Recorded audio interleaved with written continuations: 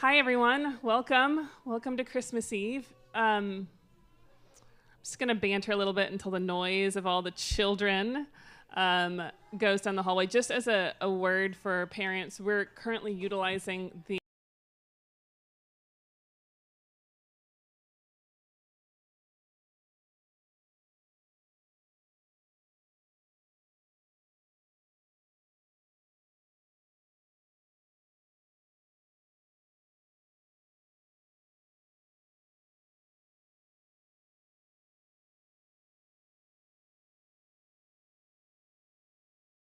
silence if it descends. That's what bedtime feels like. Okay, folks, we are on the fourth Sunday of Advent. And I joke a whole lot about Christmas being crazy and Advent being the season of craziness and all of these things that are pulling your attention away from God.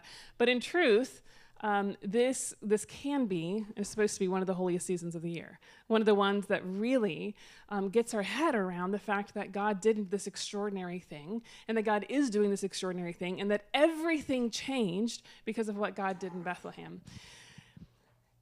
And if we miss that, then we miss the entire point, right? If we miss that, then we can have a great time with great parties and lots of gifts, but we miss the entire significance of the reason this has been set aside for us, this season of preparation and this season of celebration.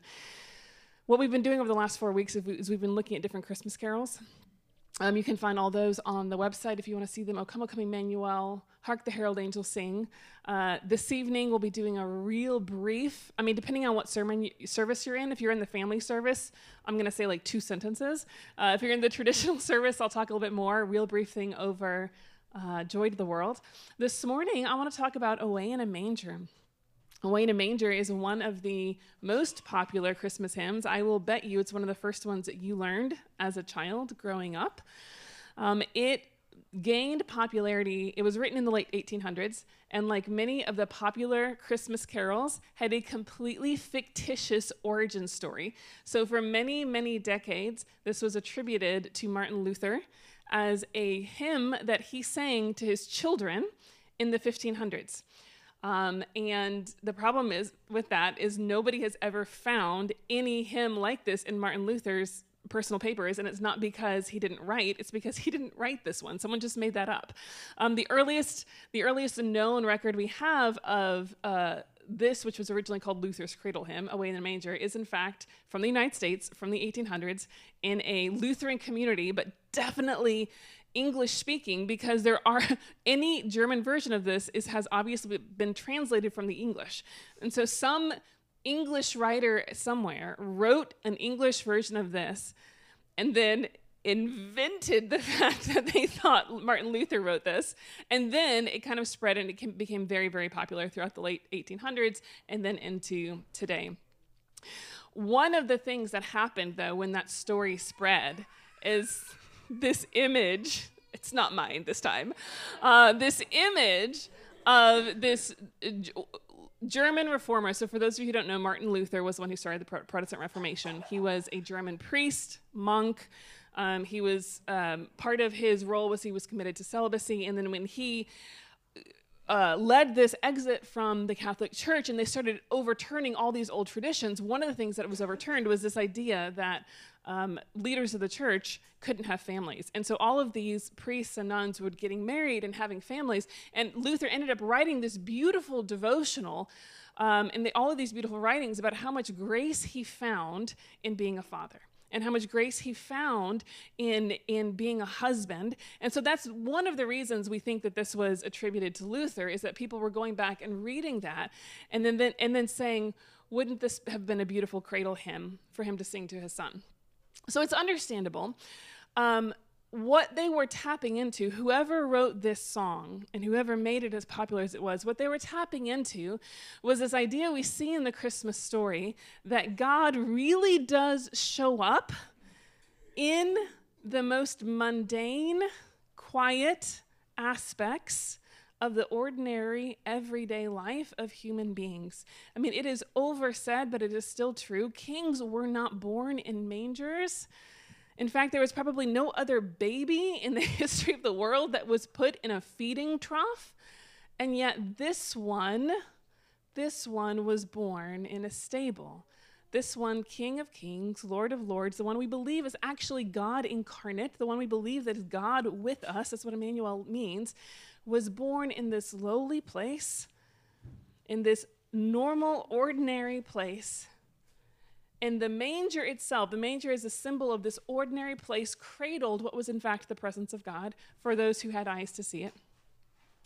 And so many people passed on the street and didn't know what it was.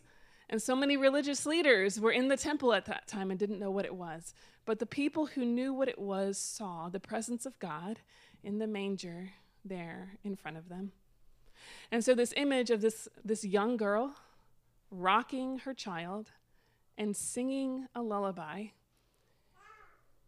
became, I think, the inspiration for this Christmas carol that has since become so meaningful to so many people. So when I had children, I gained a new appreciation for how important lullabies are. So before I actually gave birth, I did a whole lot of reading on what it takes to keep a child alive. Feeding, changing, bathing, all of those things that it takes to keep a child alive, because I didn't know any of them. And what I found out after the child was born is you do have to do all of those things, but most of what a child needs from you as a parent is in fact intangible. And I don't think I had fully quantified that before I had children. I had this idea in my head that if the baby is fed, and if the baby is dry, and if the baby has everything the baby could possibly want, the baby will be happy. But that is not in fact the case. Because the baby, in fact, has an internal life that you don't even know about. And the baby is sometimes sad or scared or feeling something that they cannot even begin to, articulate to themselves, much less to you. But because of this maelstrom that is going on inside the soul of your child, she needs something from you that is other than food and drink and all of these things. She needs comfort and care and love, right? The number of hours I spent with my firstborn just holding and singing and rocking, and that was when she stopped crying. That was when she calmed and stilled. They did an experiment many years ago. This was back before they'd actually done the study of how much children need their parents' attachment in early childhood. They did a study with monkeys where they had a monkey and they had two fake monkey mothers, robot. I'm not explaining this well. Y'all can go look it up. But they had two kind of robot monkey mothers, one that had everything the monkey could need, food, everything the monkey could want from a parent, and the other one that had all of that but was soft and cuddly. And the monkey chose the mother that was soft and cuddly. And the scientists started to think, well, maybe children need something more from their mothers than just food and drink. And all the mothers were like, yes, duh. Glad you caught up, science. But after that first experiment, it's gone, and you can actually trace the science now. Science always has to confirm what we already knew. And what we knew and what we know is that the human creature has so many needs that we cannot really even articulate on the outside. And sometimes, even if everything becomes all right on the outside, it's still not okay on the inside. And what we need most of all is the comfort and the care of someone who deeply and truly and wholly loves us more than anything in the world. And that's what a lullaby is. It's not it is the I've taken care of you, but it's not really that. It's the I'm going to stay here until you stop crying. I'm going to rock you as long as it takes for you to calm down inside. And I'm going to tell you that everything is going to be okay. So there was one time last year when my whole family got sick for a period of a couple of weeks, because that's what happens with young children. Like the children get it and the parents get it, and then you just pass it around the whole family. And I remember John and I got sick the same day. I started to feel like a little tickle in my throat, and an hour later he had thrown up. So like we were in this flu together, and John is my 3-year-old. John and I just went into same sick bed, both miserable. I was holding him as he was miserable, and we were being miserable together. And then the time came when I had the audacity to want to take a shower without him. And what happened was I went in the bathroom and closed the door, and you would have thought I disappeared off the face of the earth. He lost his ever-loving mind. And I was in the shower, and I could just hear the screaming coming from the outside of the shower because I had disappeared. I had left. I'd gone off the face of the earth. And I showered as quickly as I could. I got outside. I wrapped myself in the towel. I brought him close to me, and I was like, John, buddy, it's okay. I'm here. Mommy's here. Mommy's here. And I just did my calming and soothing thing. Mommy's here. And then he took a little breath and he goes, and Johnny's here. And then it was done. The purpose of a lullaby is not to fix everything on the outside. It's to tell the part of you on the inside that everything's going to be okay. Because think about what happened to my little boy. Nothing had changed on the outside. He was still sick. He still felt terrible. But he had the presence of the one who loved him more than anything else in the world, and that presence changed everything. Being with somebody was somehow less traumatic than being without someone.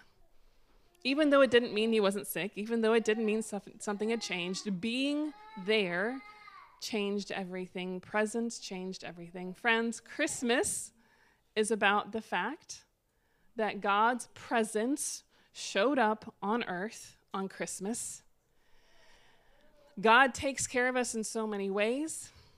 God takes care of the outside things. God answers prayers. And yet, if you are honest with yourself, what you need from God most of the time is for God to hold you and to whisper to your heart of hearts and to tell you within the tumult that is going on in your soul, it's going to be okay. It's going to be okay. What you need, most of all, even as a grown-up, even as a very mature adult in this world, what you need is a lullaby. You need someone who loves you more deeply and more fully than you could possibly imagine, telling you because they know it's going to be okay. Friends, there are times in this life when you will feel alone. And there are times in this life where you will have a hurricane within you. There are times in this life when the external circumstances seem so overwhelming that you are not possibly going to be able to get through. And there are times in this life where even if everything on the outside looks okay, yet you are falling apart on the inside and you can't even explain why, not even to yourself. What Christmas means is that in those moments, you are not alone. You are not alone. You are never alone. You are never without the one who loves you more than life itself. You are never without the one who cares for you more than life itself. And you are never without the one who wants from the bottom of his heart to give you whatever comfort you need in this time.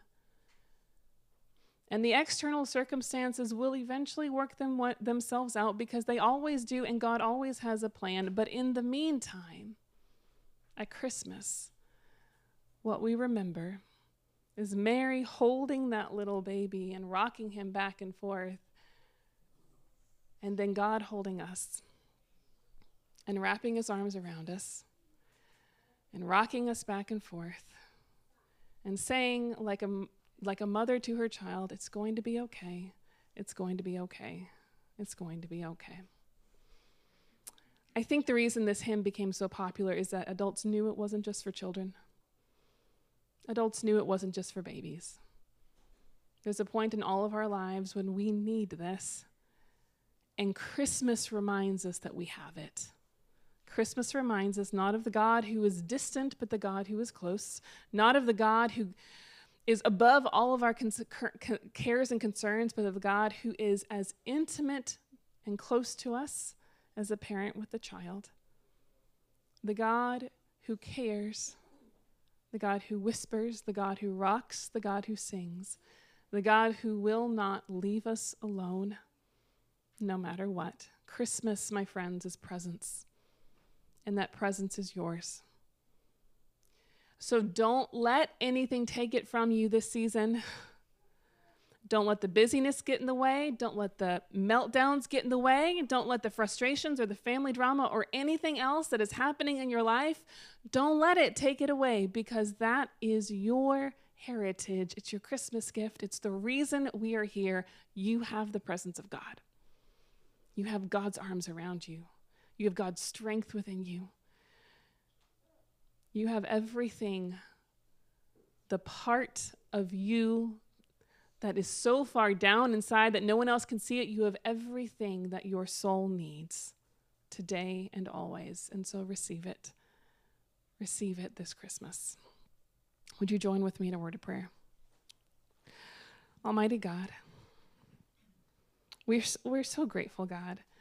We're grateful for all that you have given us. We're grateful for all that you have offered to us. We're grateful that we are not alone.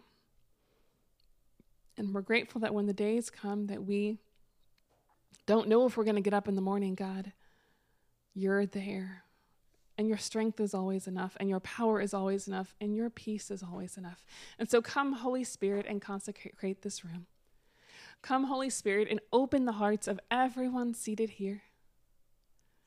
Come, Holy Spirit, and wrap your arms around every person in this room. To those who weep, Lord, give your comfort. To those who grieve, give your hope. To those who are so frazzled and busy they don't know if they're going to make it until tomorrow, God, calm and settle our spirits. That as we bask in your presence as a child with its mother, we might receive your divine comfort and your divine presence this morning. Come, Holy Spirit, cover us with your grace today. This we pray in the name of the Father, and of the Son, and of the Holy Spirit. As we say together the prayer our Lord taught, Our Father, who art in heaven, hallowed be thy name. Thy kingdom come, thy will be done, on earth as it is in heaven. Give us this day our daily bread, and forgive us our trespasses, as we forgive those who trespass against us. Lead us not to temptation, but deliver us from evil. For thine is the kingdom, the power, and the glory forever.